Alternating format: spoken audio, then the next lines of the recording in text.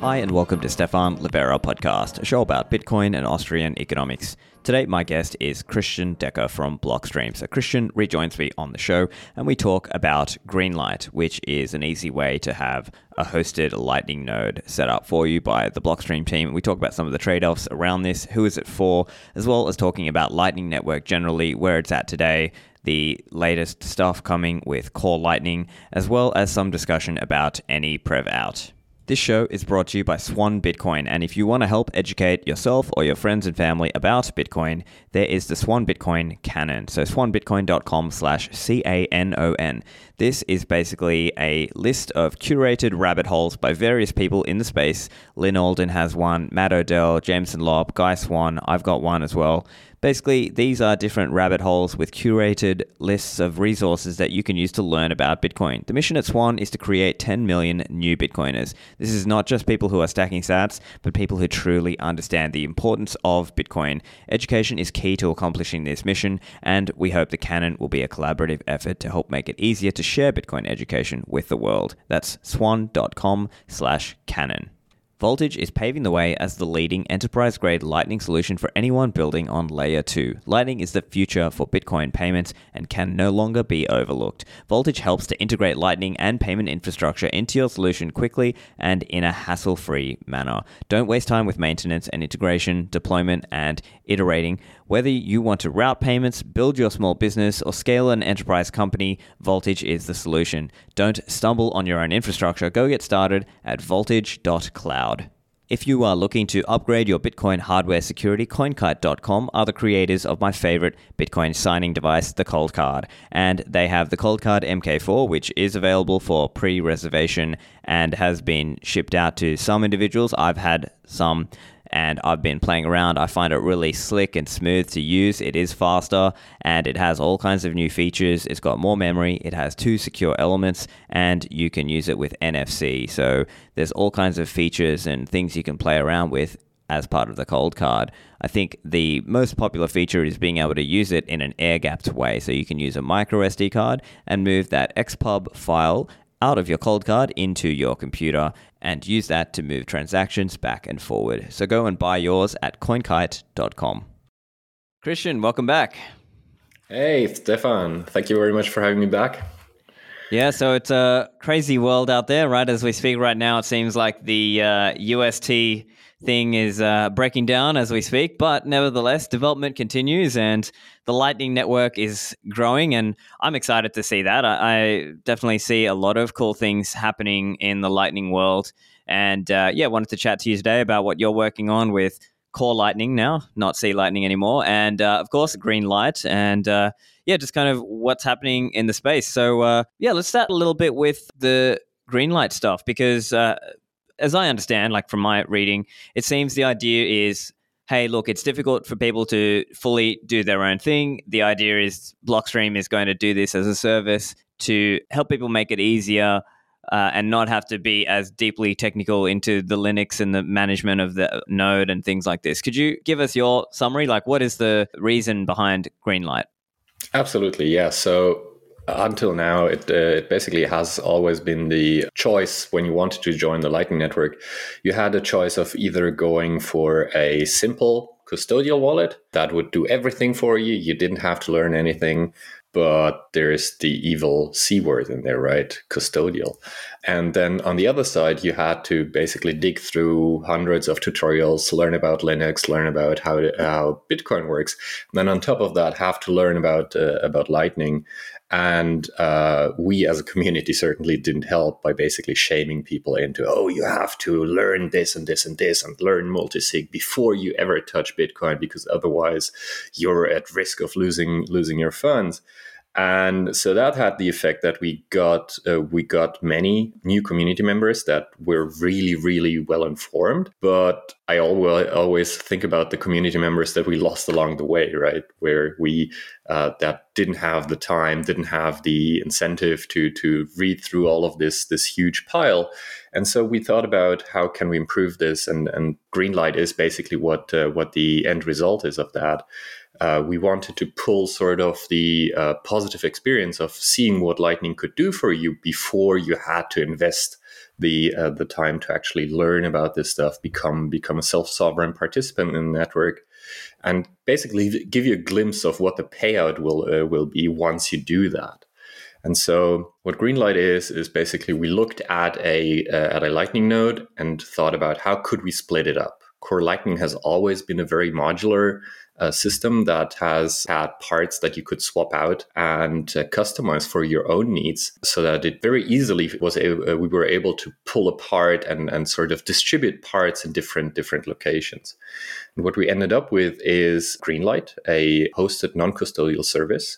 And we think that it is sort of a new point on the spectrum by basically us running the infrastructure, basically provisioning all of the stuff that you have to do to run a Lightning node, including watchtowers, including databases, including backups, including authentication, including the Bitcoin backends, and so on and so forth. And you as a user have basically a remote control for that node, and you always have you are the only one that has access to the signing keys, which are needed to sign off on any changes that touch your funds, because these really are your funds. We are not managing them for you.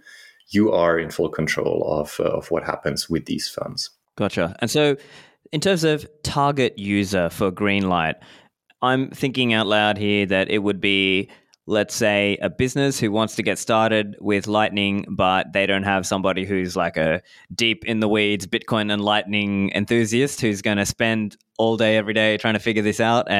And potentially for an interested person who just wants to play around. Is that essentially what your target user is here? Exactly. So we do have two target audiences in the end. We certainly have the inexperienced but enthusiastic end user in mind that wants to they would just want to download a wallet on their phone, get started paying and receiving Lightning payments. And that includes small business owners that sort of are at the beginning of their journey. And on the other hand, we also want to provide a platform for app developers that might be really, really good at what they do best, namely user experience, user interfaces, and just building those innovative applications, but they might not have the expertise for Lightning. So we sort of serve these two audiences by basically providing an application programming interface to application developers, and by providing a node setup in a matter of seconds to end users. So the user experience should really be that you go to the App Store, you download an app, you get shown 24 words, and you're done. Basically, in the time it took you to open the app, in the meantime, we've spun up your personal Lightning node, which is a open source core Lightning node as you would find it if you installed it yourself. And you can then basically just interact with it and start performing payments, receiving payments, and doing anything you want, be that podcasting or be that participating in online auctions or tipping people on Twitter. I see. And so for that user, I guess they've got a few different choices in their mind currently, right? They might just use, let's say, they go and buy a Raspberry Blitz as an example, and then they do core Lightning on that. And how would you distinguish that kind of idea of like buying this kind of node in a box and setting it up in your business versus doing a Greenlight setup? So we definitely encourage anybody to go for the Raspberry Blitz version. Greenlight is not intended as the final destination for users. It's a way for users to onboard, get some education, learn about how this stuff works, and eventually we'd like people to actually offboard into their own infrastructure, because that is ultimately the most secure way of operating on Lightning. There are some trade-offs in Greenlight. We do have some visibility that we don't really want. And so eventually we'd like people to offboard and take on their own responsibilities. And therefore, that also informs our target audience being enthusiastic new users that might not have all of the experiences to actually run a Raspberry Pi with Lightning or set up anything else. We are trying to sort of grab market share from the custodians, which we don't think are a good option at all, and sort of get them more on the path towards self-sovereignty. I see. And so then is the idea that somebody might, and maybe this is going to happen as well, is that there may be wallet providers out there who are actually going to use Greenlight in the background to sort of quickly spin up a node for their users. And I guess that's partly, that's maybe from a Greenlight point of view, that's sort of partnering on the business side, but in the background, actually it's Greenlight sort of helping them spin up the nodes that are required for those end users who just want the wallet on their phone. Absolutely, that is something that we are already doing. We announced during Miami, for example, that Breeze is going to migrate over to Greenlight, and we have a couple of other integration partners that we are currently partnering in a closed beta form, and sort of trying to build out a bit of an ecosystem of applications. The most interesting part here is, why is it interesting for application developers, is because we don't actually include the node with the application itself. It means that a user can share a single node among many different applications. And that has a number of advantages for users, but also for app developers. For users, for example, they don't have to split up their funds, right? You don't have to have $50 on a Podcasting 2.0 app and $50 on your Lightning wallet. And then as soon as you want to pay 51, you're out of luck.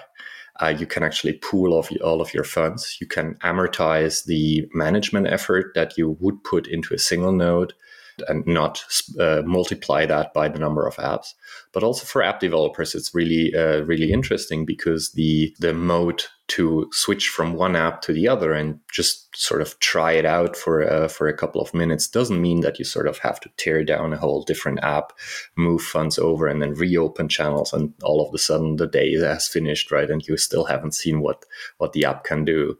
And so this is general to this remote node setup, but I think that Greenlight can help us sort of popularize this and eventually get more people into a more efficient deployment of Lightning for each user.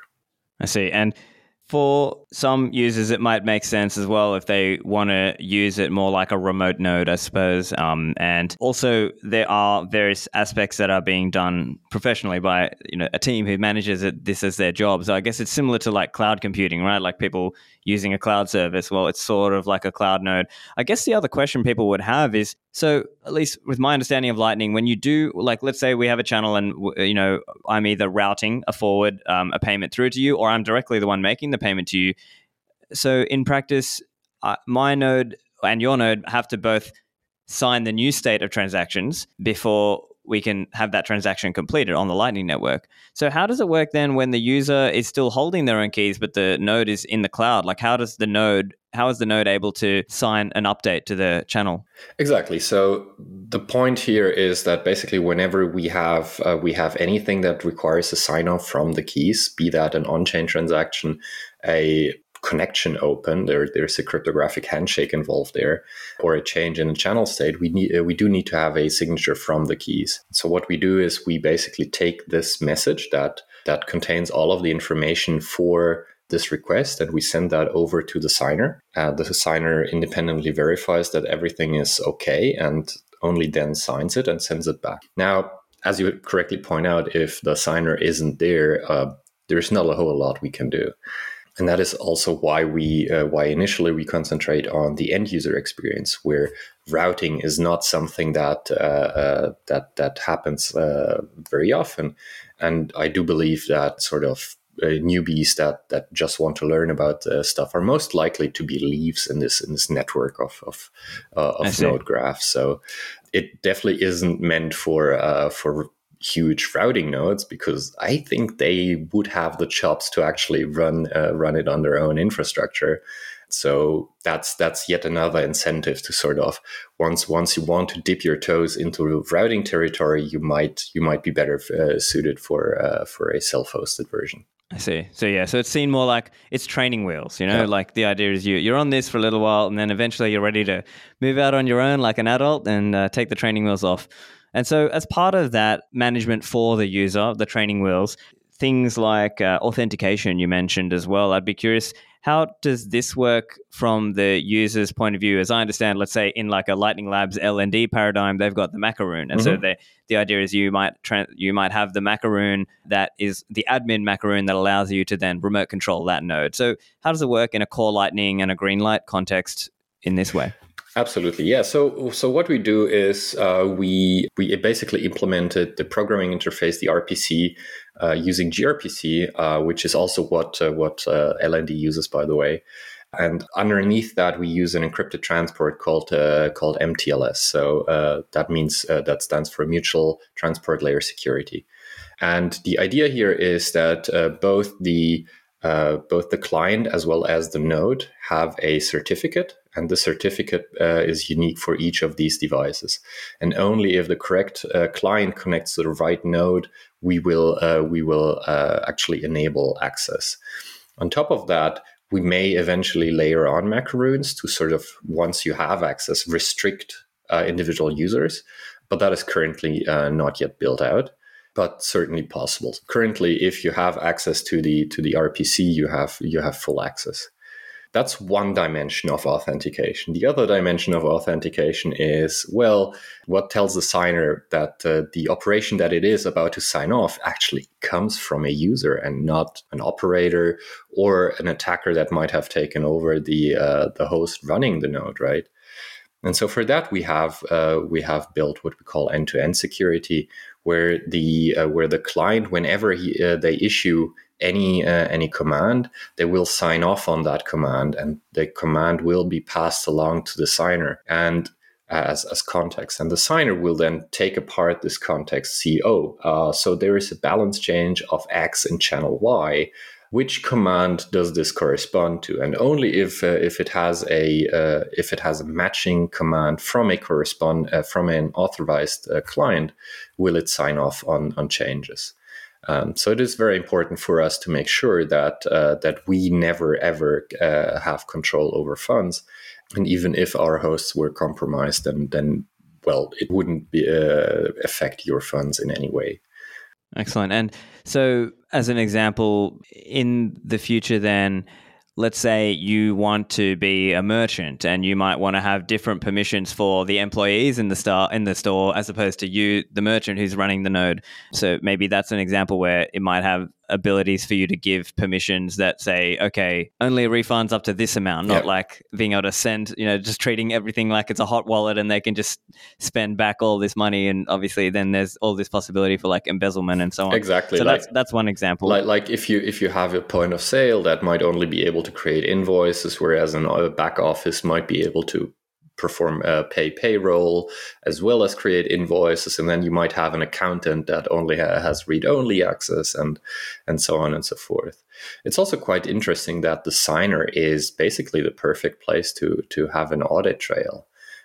Because it sees every single movement of funds. It has all of the initiators, namely who sent that RPC command, and so on and so forth.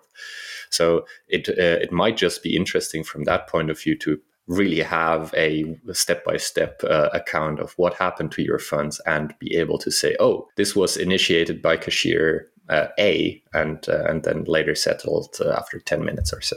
Yeah. And so when we're speaking about the signer here, what device is that running on? Like, is that on a phone? Is that on a PC somewhere, like an always connected PC? Like, what are your thoughts there on the signer for the typical customer here? Yeah, so the signer is basically just a piece of software at the moment. It is a library that we bundle with the client itself. So wherever you have your app running, it basically is included in the app itself, and it will automatically connect whenever you have the app open. That being said, we can have any number of signers for individual nodes. So you might have your app on the phone. You might have a Raspberry Pi at home. That sort of the first step towards taking on more ownership. That is online 24 hours.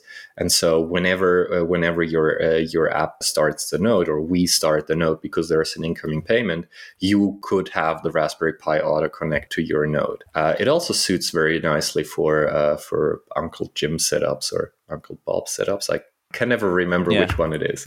Uncle Jim, yeah. Where basically you have one tech enthusiast that sort of digs all of this stuff, and we can set up signers for their family and closest friends. So that is how it looks at the moment.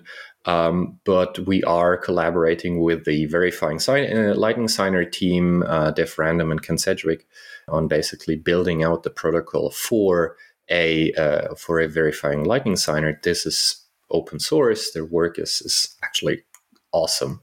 And I think the goal in the end there is to make it such that we have a signer protocol that we can attach to any Lightning implementation, not just core Lightning, and act as a remote signer that can then basically take care of your funds. And whether that's hardware or software or on each app, it really doesn't make a lot of difference. Yeah. And I'm curious as well, like in terms of the approach with, so let's say if somebody's doing this and they are presumably like using a phone app to connect back, right? Like using Spark or something similar to connect back to their Greenlight node. What happens if they go offline at the time? Is it just kind of like the node can still kind of accept a payment because it might have already generated the invoice, and if you're offline, it's no big deal, like we were saying, because you're more likely to be a leaf node as opposed to like a really deeply well-connected node very close to the center of the Lightning channel graph, if you will. Yeah. The main issue with users going offline is basically that we cannot sign off any changes on funds, and that sadly includes receiving invoices. So there's a bit of a trade-off. We traded off more security for a bit less availability, but we're hoping to compensate for that by basically enabling users to have multiple signers, to have multiple apps, and reach out to signers that might not be online at the moment. So there is a bit of a notification system in the background where we plan to, hey, there's some action going on. There is a signature required from a signer. Let's try to reach out to anybody who isn't online at the moment and see if they could potentially sign off on it. Gotcha. The node themselves, if the signer isn't present, isn't much use because we can't actually do much. So what we do is after a period of inactivity, we will shut down that node. That is basically how we can, besides the high density deployments we can do for core Lightning, we can save additional resources. And these savings are then passed on to users once we figure out how to monetize this. Gotcha.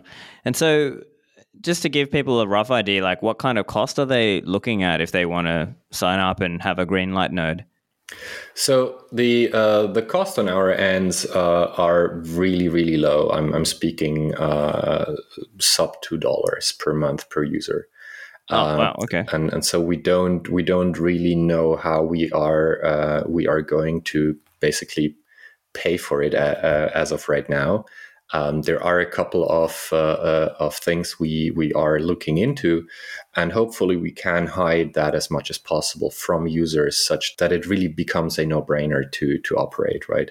We'd like to, for example, instead of charging explicitly for the nodes, we'd like to charge for payments being sent and received through the built-in fee mechanism in Lightning, and that has the nice side effect that it is basically pay per use. So you're not using your node, perfect. You don't get charged. If you're a very active user, then part of that of your payments is going towards the node itself, and that is basically built into the Lightning protocol itself. We also have a number of partnerships with LSPs whom we are basically providing users, and so there are ways we can basically agree on with them how if they want to share some of their revenue with us. Yeah, so that's pretty much still in flux. Can't promise we will manage to make it transparent, but we're definitely trying to. Yeah, interesting. And so in terms of things like managing your watchtower as well, so you mentioned this idea. So currently, it's probably not that easy to run a watchtower unless you already are a technical user. So this might be another aspect of it. So what's the watchtower setup going to look like here? So what we do is basically we provide a watchtower by default. If you spin up your node, you are automatically registered with the watchtower. We're not charging extra for that, so it basically is just a free added service. But once you have started digging into Lightning, it might be interesting for you to sort of start become more involved in some of these processes. And the Watchtower is just one of these examples, right? You can, for example, have us run one Watchtower for you, but you could start by basically taking the Watchtower and deploying it on your infrastructure and have an additional safety net, right? Your watchtower could watch the channels for you, as well as we watch for the channels. And so this is part of our offboarding strategy, where we have a number of different services, including the watchtower, including the database backups, including the routing information for the network, that you can selectively sort of start streaming onto your platform and sort of see how things work before making the big move of the actual node and move that over to your infrastructure. That being said, the inverse is also true. We have a couple of services that we will also offer to users that have offboarded. So, for example, we are currently working on a reverse proxy that gives each node a unique URL, and that will then be fixed across all time. So if you have your wallet configured to connect to a certain Lightning node that is at the moment hosted by us, and then you decide to migrate it off onto your own infrastructure, that URL will continue to be reachable from outside, and we will forward those connections to your node instead of our hosted node. I see. Yeah. And so you don't have to reconfigure your applications. And all we do is we basically look at the encrypted stream. There is a server name indication extension to the TLS protocol, which allows us to say, oh, you want to talk to xyz.greenlight.blockstream.com. Okay, here we'll hand that forward.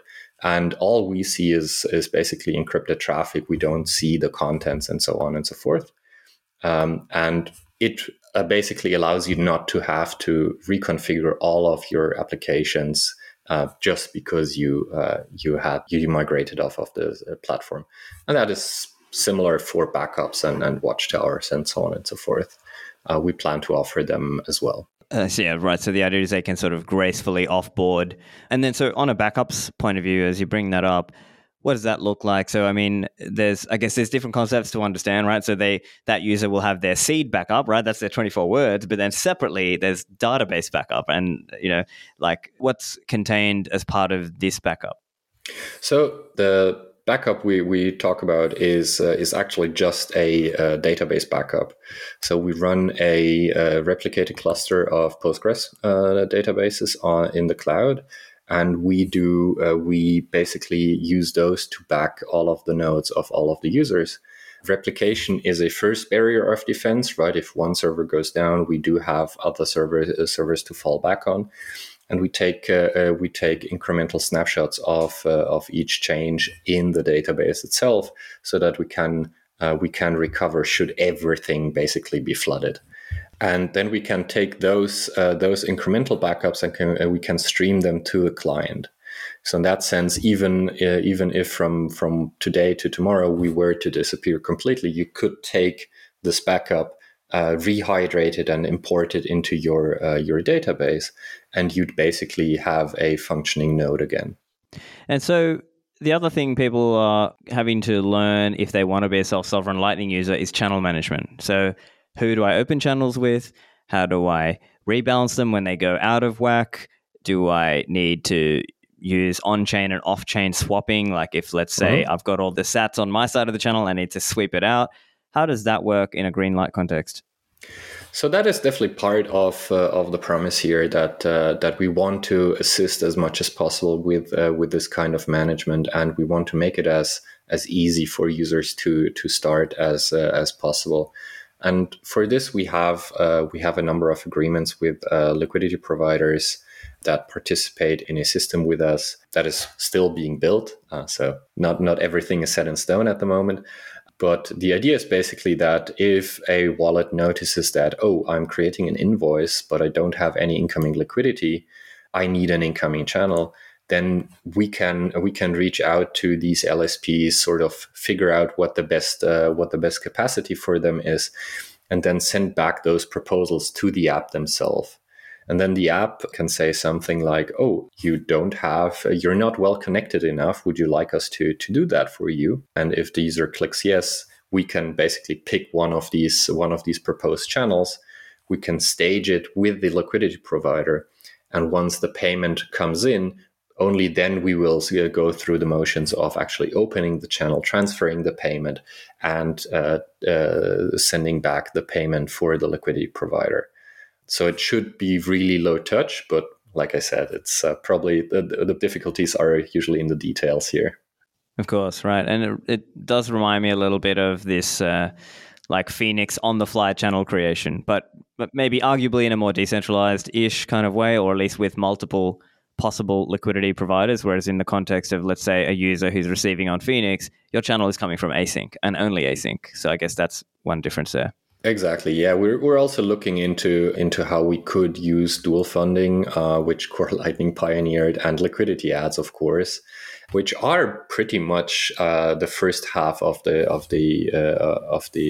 whole construction. Right? We know who is willing to open what channels for what price, and now we just need to make sure that we can actually open it with the zero confirmations. That the LSP knows how to wake us up if the node is currently offline, and all of these smaller details.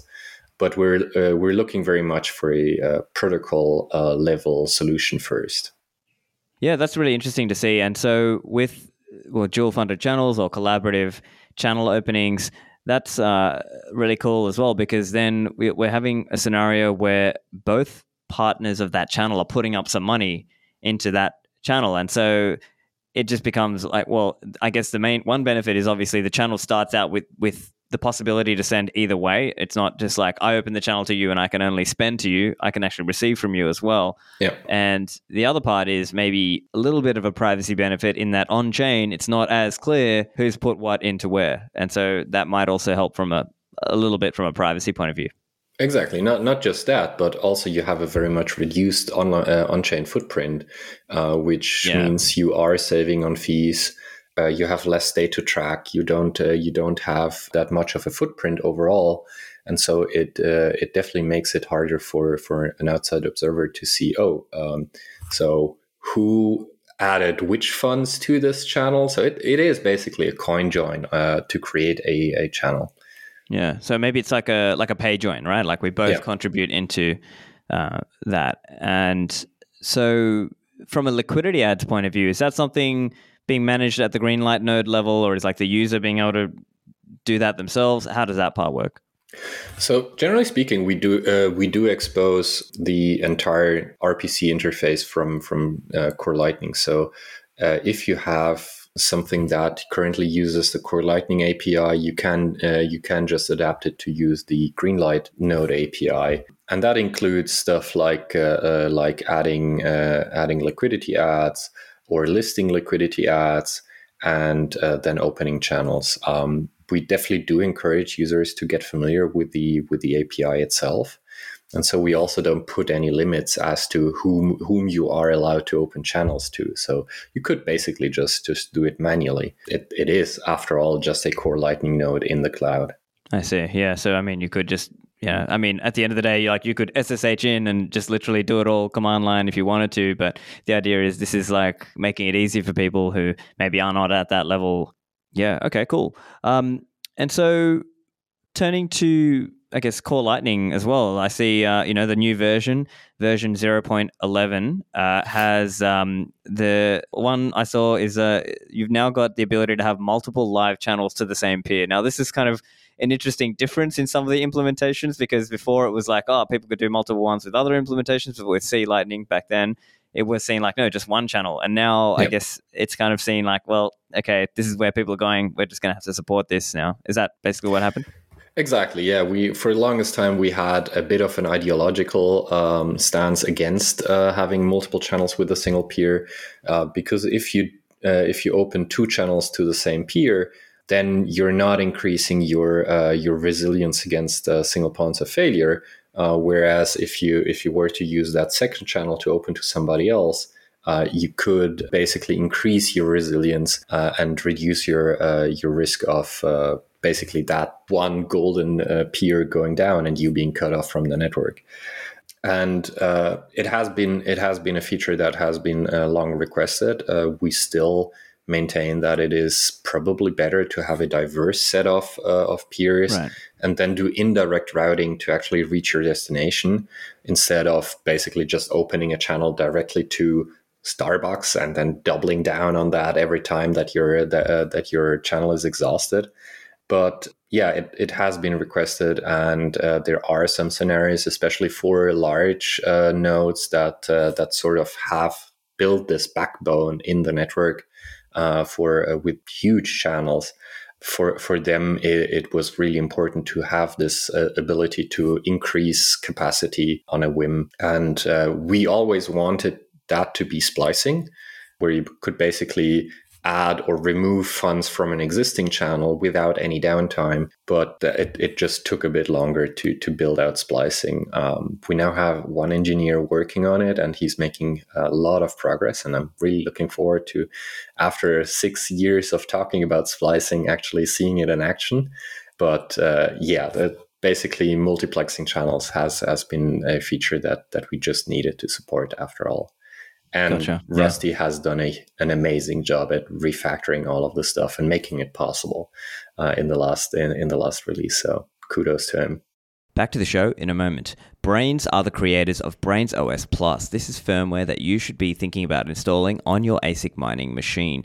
You can improve your efficiency by as much as 25%. You can point your hash rate towards any pool, or if you use this and then also point your hash rate towards slush pool, you get 0% pool fees. Now, it's on the website at braiins.com. You can go there and check which models are supported out of the S19 range, S17 range, and in the development pipeline, there's Wattsminer M20S and some other Antminer X19 models coming soon. So this is a great way to get more hash rate for your electricity spend and improve your efficiency. So that website is braiins.com. That's braiins.com. Unchained Capital are making it easy to upgrade your security to multi-signature. With Unchained Capital, you can hold 2 keys and they will hold the 3rd key. And in doing so, you are removing single points of failure from your security setup. So if you need assistance with this, there is a concierge onboarding program where you sign up, you pay upfront, they will send you the hardware wallets and do a call with you to teach you how to do this. Remember, even if you've never held your own private keys before, you can use this program and they will teach you how to do it, set up the vault, and deposit $1,000 of Bitcoin in your vault. And with Unchained, you can also make use of their education and other services available. You can find all of this over on the website at unchained.com/concierge. Use the code Livera for a discount. Lend at HODL HODL is a peer-to-peer Bitcoin-backed lending platform where you can anonymously borrow stablecoins against your Bitcoin. With Lend at HODL HODL, you no longer need to sell your Bitcoin to get some liquidity. You can borrow stablecoins by putting up some Bitcoin into an over-collateralized loan. With Lend at HODL HODL, all deals happen directly between users. So you can go there, you can either take an offer that's already there, or you can put up your own offer, depending on how long you want to borrow and the interest rate that you are looking to pay. So go and check that out. The website is lend.hodl.com. Back to the show with Christian. Yeah, and I'm excited to see splicing as well, because I think that would make it a lot more practical to... So, I mean, right now people are using, let's say, swapping in and out to sort of manage the current size of that channel. But if you actually wanted to make it bigger or make it smaller, that's where a splice could really be a cool feature to have, because then you're not having to close it down, reopen the channel. It's just one on-chain transaction to, I guess, resize that channel. So I guess, but it's one of those things where we can talk about that idea, but actually in practice, achieving that is maybe not as easy to do as what we're talking about.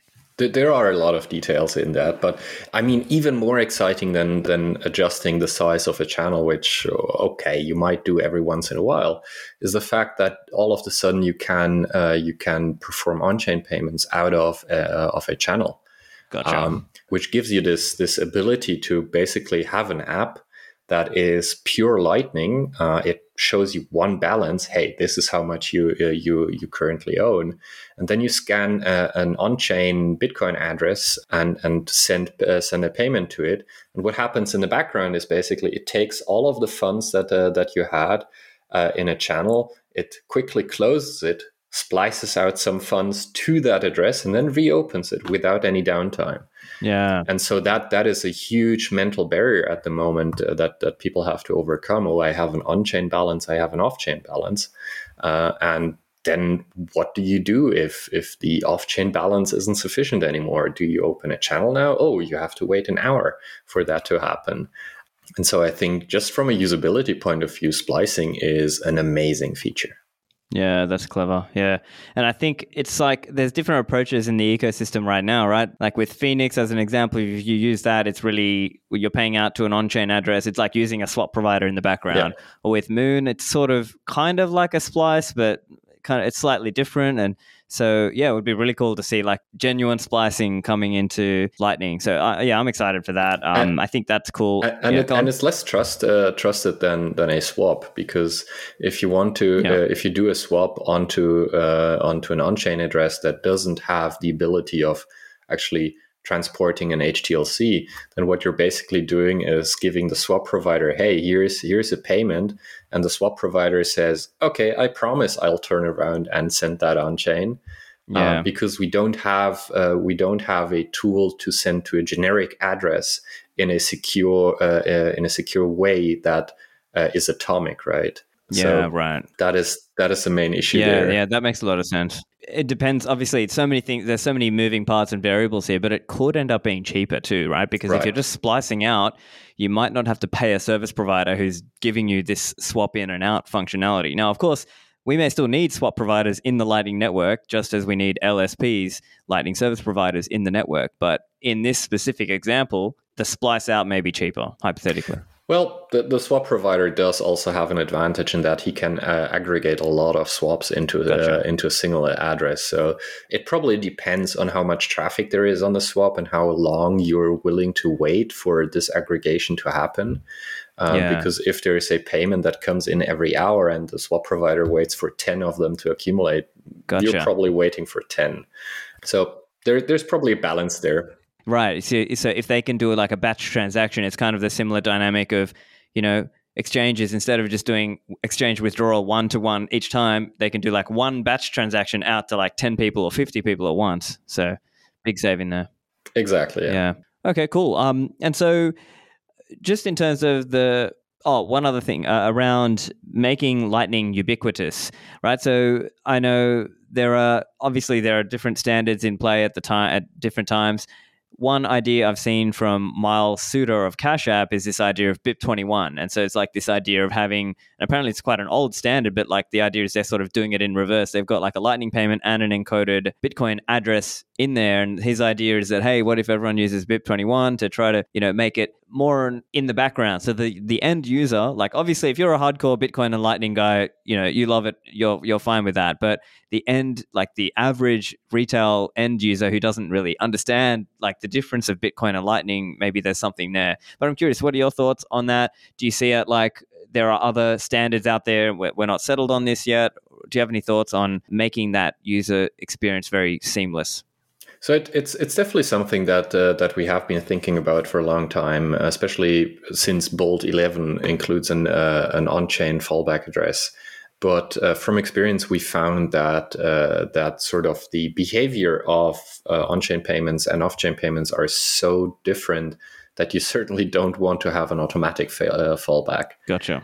So while I do agree that having an alternative way of paying for a transaction, be that on-chain or off-chain, and Bolt 11 obviously uses the Lightning payment as default and on-chain as fallback, and BIP21 uses on-chain as default and could use other methods as fallbacks. I do think that that we need to be very careful about when do we offer a fallback at all. For example, if I'm standing in front of a point of sale and all I bought is a chewing gum, then I don't want to be surprised because now I have to wait half an hour for an on-chain transaction to confirm. Right. Yeah. And because once we initiated that payment, there's no turning back. We can't really abort in mid-session, and so that is something to be aware of. But I totally agree that that providing a full matrix of different payment options is definitely desirable, so that users can pick and choose whatever works for them. And if none works, well, we're falling back to what we already had, right?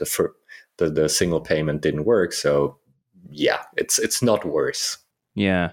And it does get challenging because of having to deal with different scenarios, right? So as you said, if it's a chewing gum, maybe it's $1 for that chewing gum. You're not really going to pay $1 or even 50 cents on-chain transaction fee for that. So maybe in certain cases, it would have to be restricted to say, no, Lightning only. We don't want to do any on-chain below a certain value. But then above a certain value, it might be like, no, on-chain only, right? So it's like the other way. So there's different ways that it could end up going. But yeah. For this kind of trade-off, we have introduced the idea of a fee budget in Core Lightning, and what we do is basically we compute 0.5% of the amount to be transferred. We allocate to a fee budget, and inside of that fee budget, we do a number of optimizations that some go towards improving payment efficiency. We're looking into Pickard payments, for example. Those might not end up being the cheapest ones, but the ones that have the highest success rate. And we also use some of that fee budget to obfuscate payments, for example, to add shadow routes to sort of fuzz the fees at various points in the payment.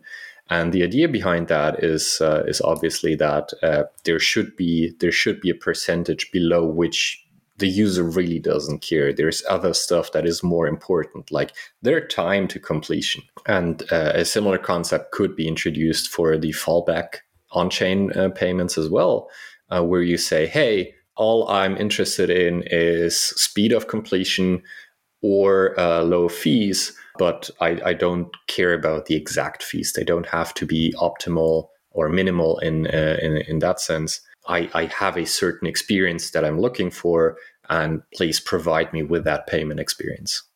Yeah, that's cool to see. I am hopeful. Like, I think one interesting stat, and I think part of it comes to education as well, because there was an interesting stat actually. I saw Matt Alborg from Bitrefill pointed out, like I think he was looking through some data and seeing that out of all the Cash App customers of Bitrefill, as in people with the Cash App paying a Bitrefill, that apparently, even though Cash App can do Lightning payouts, only 1/3 of the users were using Lightning. So for that, so I don't know exactly what happened, but maybe it's like they don't know which button to press on Bitrefill, like just as an example, right? And if it's already at that point where, let's say, all these users could be using Lightning and just massively faster, smoother experience, lower fees, it's an educational thing, but also maybe a technological thing as well, that as a community, as the ecosystem of businesses, developers, and like advocates have to think about that, right? Yeah, it's definitely a chicken and egg problem, right? For vendors to show Lightning prominently, there needs to be a sufficiently large user base, and for there to be a sufficiently large user base, there has to be enough awareness that this seller actually accepts Lightning too. So I think we'll eventually get that breakthrough, and I see awareness of Lightning payments and their advantages, but also their disadvantages growing over time. So I wanted to chat a little bit about AnyPrevout as well, just to get an update from your thoughts. I mean, last time we spoke, it was a while ago on this, about AnyPrevout. Could you give us a bit of your updated thoughts on where AnyPrevout is at in terms of development and thinking? Yeah, so it wouldn't be an episode with me without chilling L2 at least once. And for us to get L2, we need something that provides us with the base functionality. And AnyPrevout is exactly that base functionality, or is one way to achieve that base functionality. At the moment, the proposal itself is quite well reviewed. It has been merged since AJ Towns ported it over to Taproot, which is also when the name change from Zcash no input, which was my original draft, changed to any prevout or any prevout any script, which is a much better name, by the way. Zcash no input really was confusing. And so the specification is pretty much settled. There are some experimental implementations of it in branches both by AJ and Richard Myers. And Richard Myers has built out a working example of how L2 could be built on this branch. So we are seeing that any prevout is actually fulfills its promise of enabling L2. I was pretty sure about that, but it's always nice to have confirmation of that. And we are basically looking into different ways to make use of any prevout beyond L2. So technically speaking, if any prevout were merged, we could have the base L2 system working, onto which then different enhancements and improvements are stacked on top.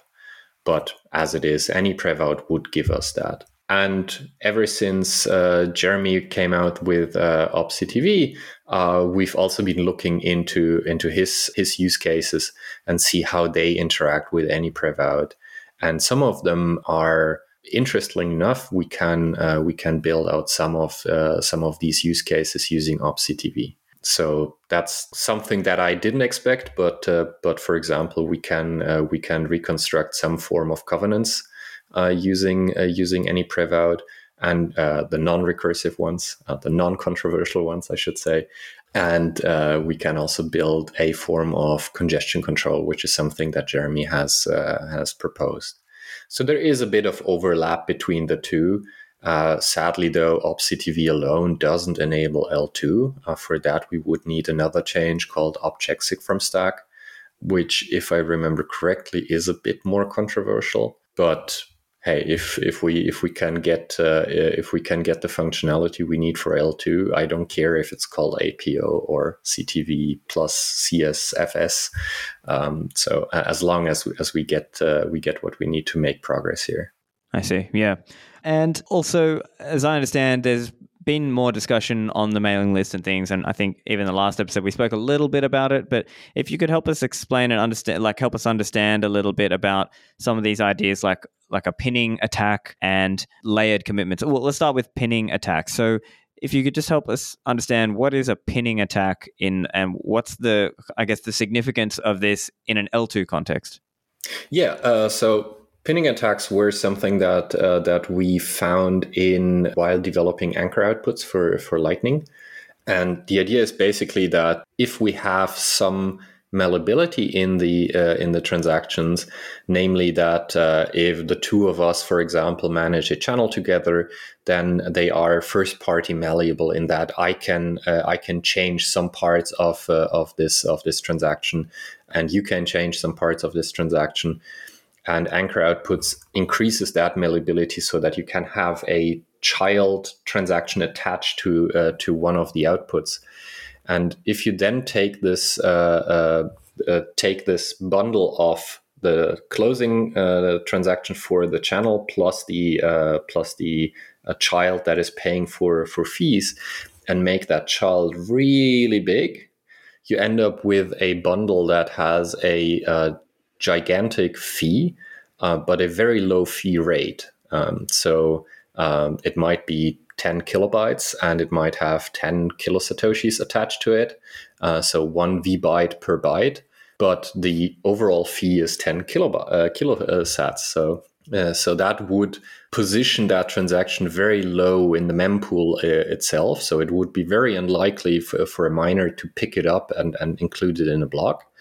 But nevertheless, it is sort of tainting the mempool in that if you perform this attack and I wanted to sort of fee bump my version of that transaction, whoever sees first your transaction and then my transaction would basically say to my transaction, oh, you don't have enough sufficiently large overall fees, maybe despite my transaction paying twice the fee rate, right?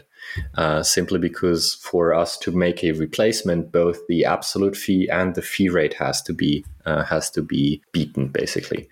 And then people were sort of picking up my chant of saying, L2 fixes this. And one voice was missing, and that was mine, because I then had to turn around and say, nope, this is also true for L2. So that was indeed a sad day. The good news here is that we have a very large number of ideas on how we can fix it. The problem with many ideas is also that there is a lot of competition, as always. So whose idea is the best, and what are the downsides of each individual idea? So there are, for example, people who are proposing that we should sort of separate the mempool replacement logic into different concerns, because that fee rate bump is what miners really care about, right? If I have a transaction that pays me more fees for the same number of bytes, hey, I'll take the one with more fees, right? Whereas the absolute fee rule is more of a denial of service protection, where we could have an attack of somebody creating a huge transaction with tiny fees, but just enough to be relayed on the network. And then once the next second they shave off 1 byte, therefore they have a higher fee rate in absolute terms, and they could send it through again. And that is basically prevented by requiring a bigger overall fee. And the idea is, and one of the ideas is basically to say, hey, instead of looking into the fees to decide on replacements, we could rate limit what peers can send us. So you're my peer. You just sent me 10 kilobytes of transactions. Now I will accept the next transaction from you only after a certain period of the cooldown period, basically. But as always, the discussions here are a bit more complex, right, and lengthy. Yeah, and what happens is, at least from what I can notice on things like mailing list discussion and online discussion, is sometimes if there's not one clear winner, then people just spend all day just constantly arguing about this and that, and there's not really like a clear kind of this is the path forward. And then sometimes things happen, sort of fall into a gridlock, unfortunately, in some cases. It has to be said, though, that this is part of the process. It is very important for us to basically have this time to stew over different ideas and sort of think about all of the different things that might be impacted by one proposal or the other. And so I think this sort of lengthy discussion and lengthy process to actually reach a conclusion is a feature in this case. This is not a system that we want to change willy-nilly. This is something that we want to keep for the next 100, 200 years up and running. So what's an additional year compared to centuries of uptime? Yeah. And so what's this layered commitment idea? So the layered commitment idea is something that AJ Towns came up, very prolific researcher. And the idea is that we can cut down the waiting times for L2 in the worst case a bit. Basically, the way that the transactions are structured in L2 is that we have an update transaction which sort of ratchets us forward in the states. And then based off of that update transaction, we have a settlement transaction which actually has the desired effects in the end, right? That there's an output for me, there's an output for you, and there might be an HTLC attached to it. Now, closing a transaction now incurs this two-phase close, right? We first settle the channel itself by sending update plus settlement transaction, and only then we get to settle whatever is built on top of it. For example, an HTLC. I see. And all of this includes timeouts in it, right? So like 2 hours of waiting time, 6 hours of waiting time, and so on and so forth. And that has the slightly negative effect of the timeouts of the settlement transaction and the HTLC summing up to a longer timeout. And what layered commitments does, it takes some of the time critical structures and moves them not on the settlement transaction, but moves them on the update transaction. So as soon as the update transaction is sent to the network, we can already start ticking down the timers for HTLCs. There's a couple of pros and cons. The pro, of course, is shorter timeouts. Timeouts as in your funds are not available for 6 hours until we have asked the blockchain judge to sort of decide, hey, you misbehaved or you misbehaved. And on the con side is that it is a much more complex structure that loses some of what was attractive in L2, namely the simplicity and the cleanliness of separation between concerns, because you're now moving the HTLC back into the update mechanism itself, which is one thing that I tried my hardest to avoid in L2. But yeah, it's an open discussion, and we will sort of reach a conclusion eventually, I guess.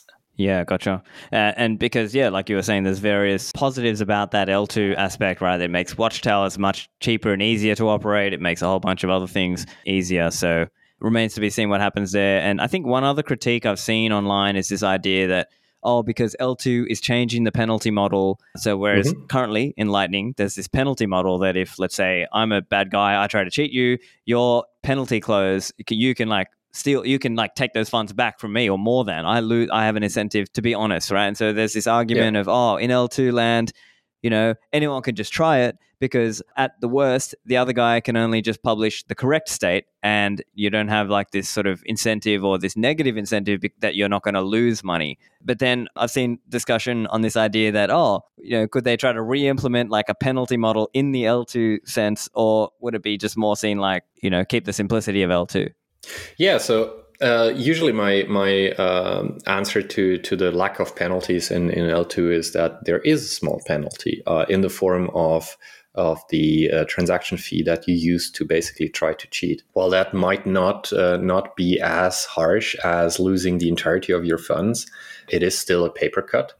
And if at the same time we can reduce the chances of you succeeding by making watchtowers much more feasible and much cheaper to operate, then we've basically achieved the same effect after all. Yeah. Risk is always the multiplication of chances of something bad happening. In this case, you successfully cheating, which reduced by basically improving watchtowers, times the cost of actually succeeding, of this event actually occurring.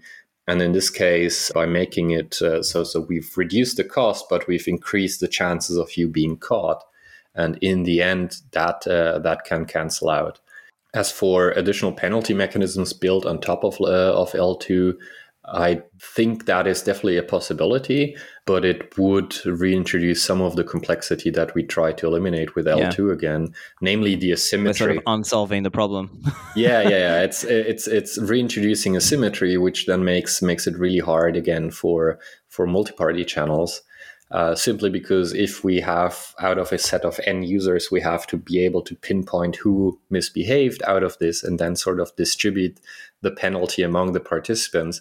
It's not as clear cut as it was in a two-party channel where you cheated, I get your funds. With n parties, it becomes very much more difficult to discern. Yeah, right. And I think the simpler L2 model is probably what I would rather see personally, because at the end of the day, as you were saying, part of this is about scalability as well, right? Taking Lightning to the world. And we all know that current Lightning does not scale non-custodially to the world, right? Like this is just everyone understands this.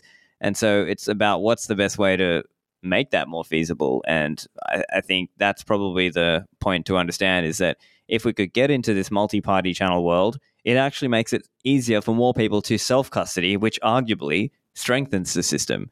But I also understand that, there's big arguments as well. And, some of that is fair enough, because some people could say, look, just no more changes to Bitcoin, right? There's let's say the Bitcoin conservatives or the ossification crowd, right? This kind of never change anything, like maintenance updates only, no changes, right? And I can understand that view too. So I'm hopeful that we can get the right kind of technology in that helps. But At the same time, every change has a risk. So yeah, I'm curious what your thoughts are on the whole ossification crowd.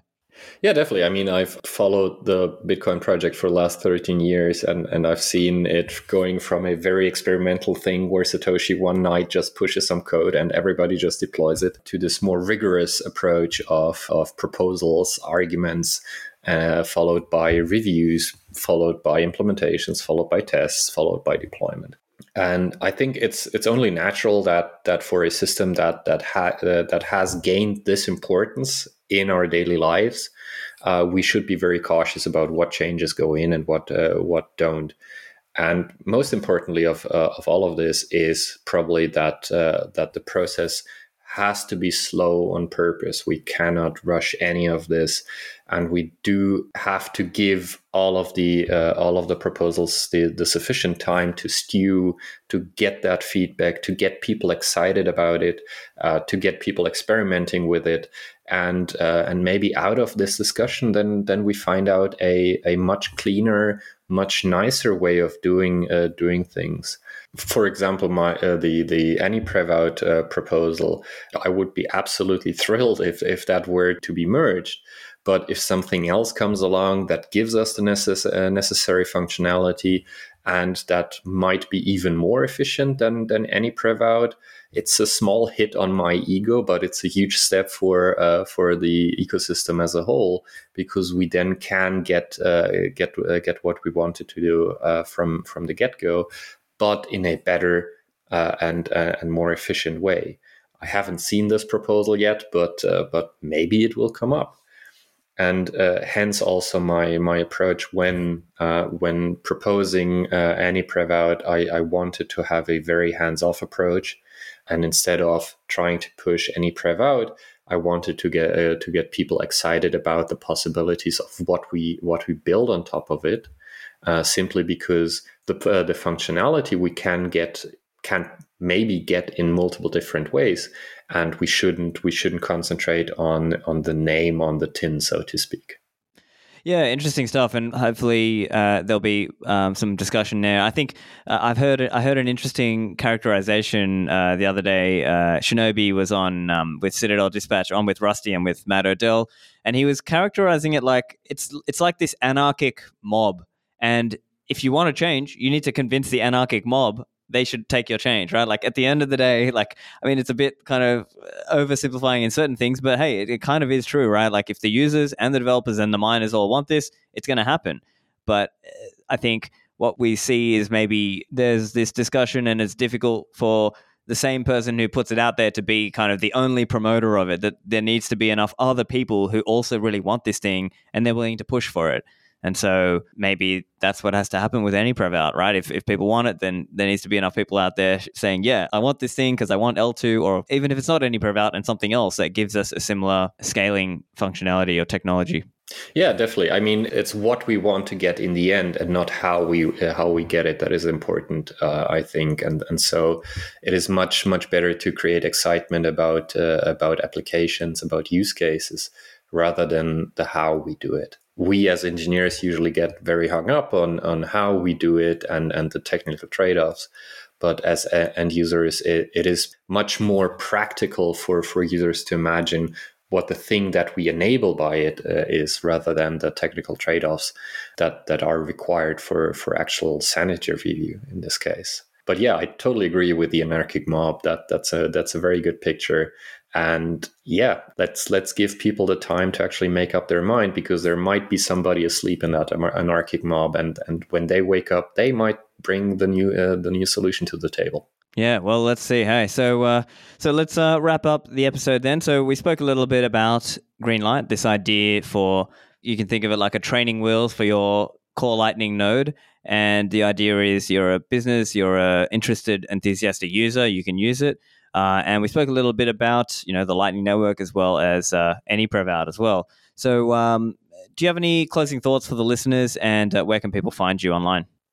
So I'm Snyke on Twitter, SNYKE, and CDecker almost everywhere else. And I'm always happy to talk about tech and some funny things about Bitcoin and Lightning. I also like just talking about Lightning in general, to be honest. And I'm really looking forward to seeing where Greenlight gets us. We hope that it builds a solid foundation for us for app developers to build on, for users that just want to build out a prototype at hackathons, and of course serve as an on-ramp for eventually self-sovereign Bitcoiners to learn the ropes and get the expertise they need to move around in this world. Excellent. Well, thanks again for joining me. Thank you so much. Get the show notes at stefanlivera.com/378. Thanks for listening, and I'll see you in the Citadels.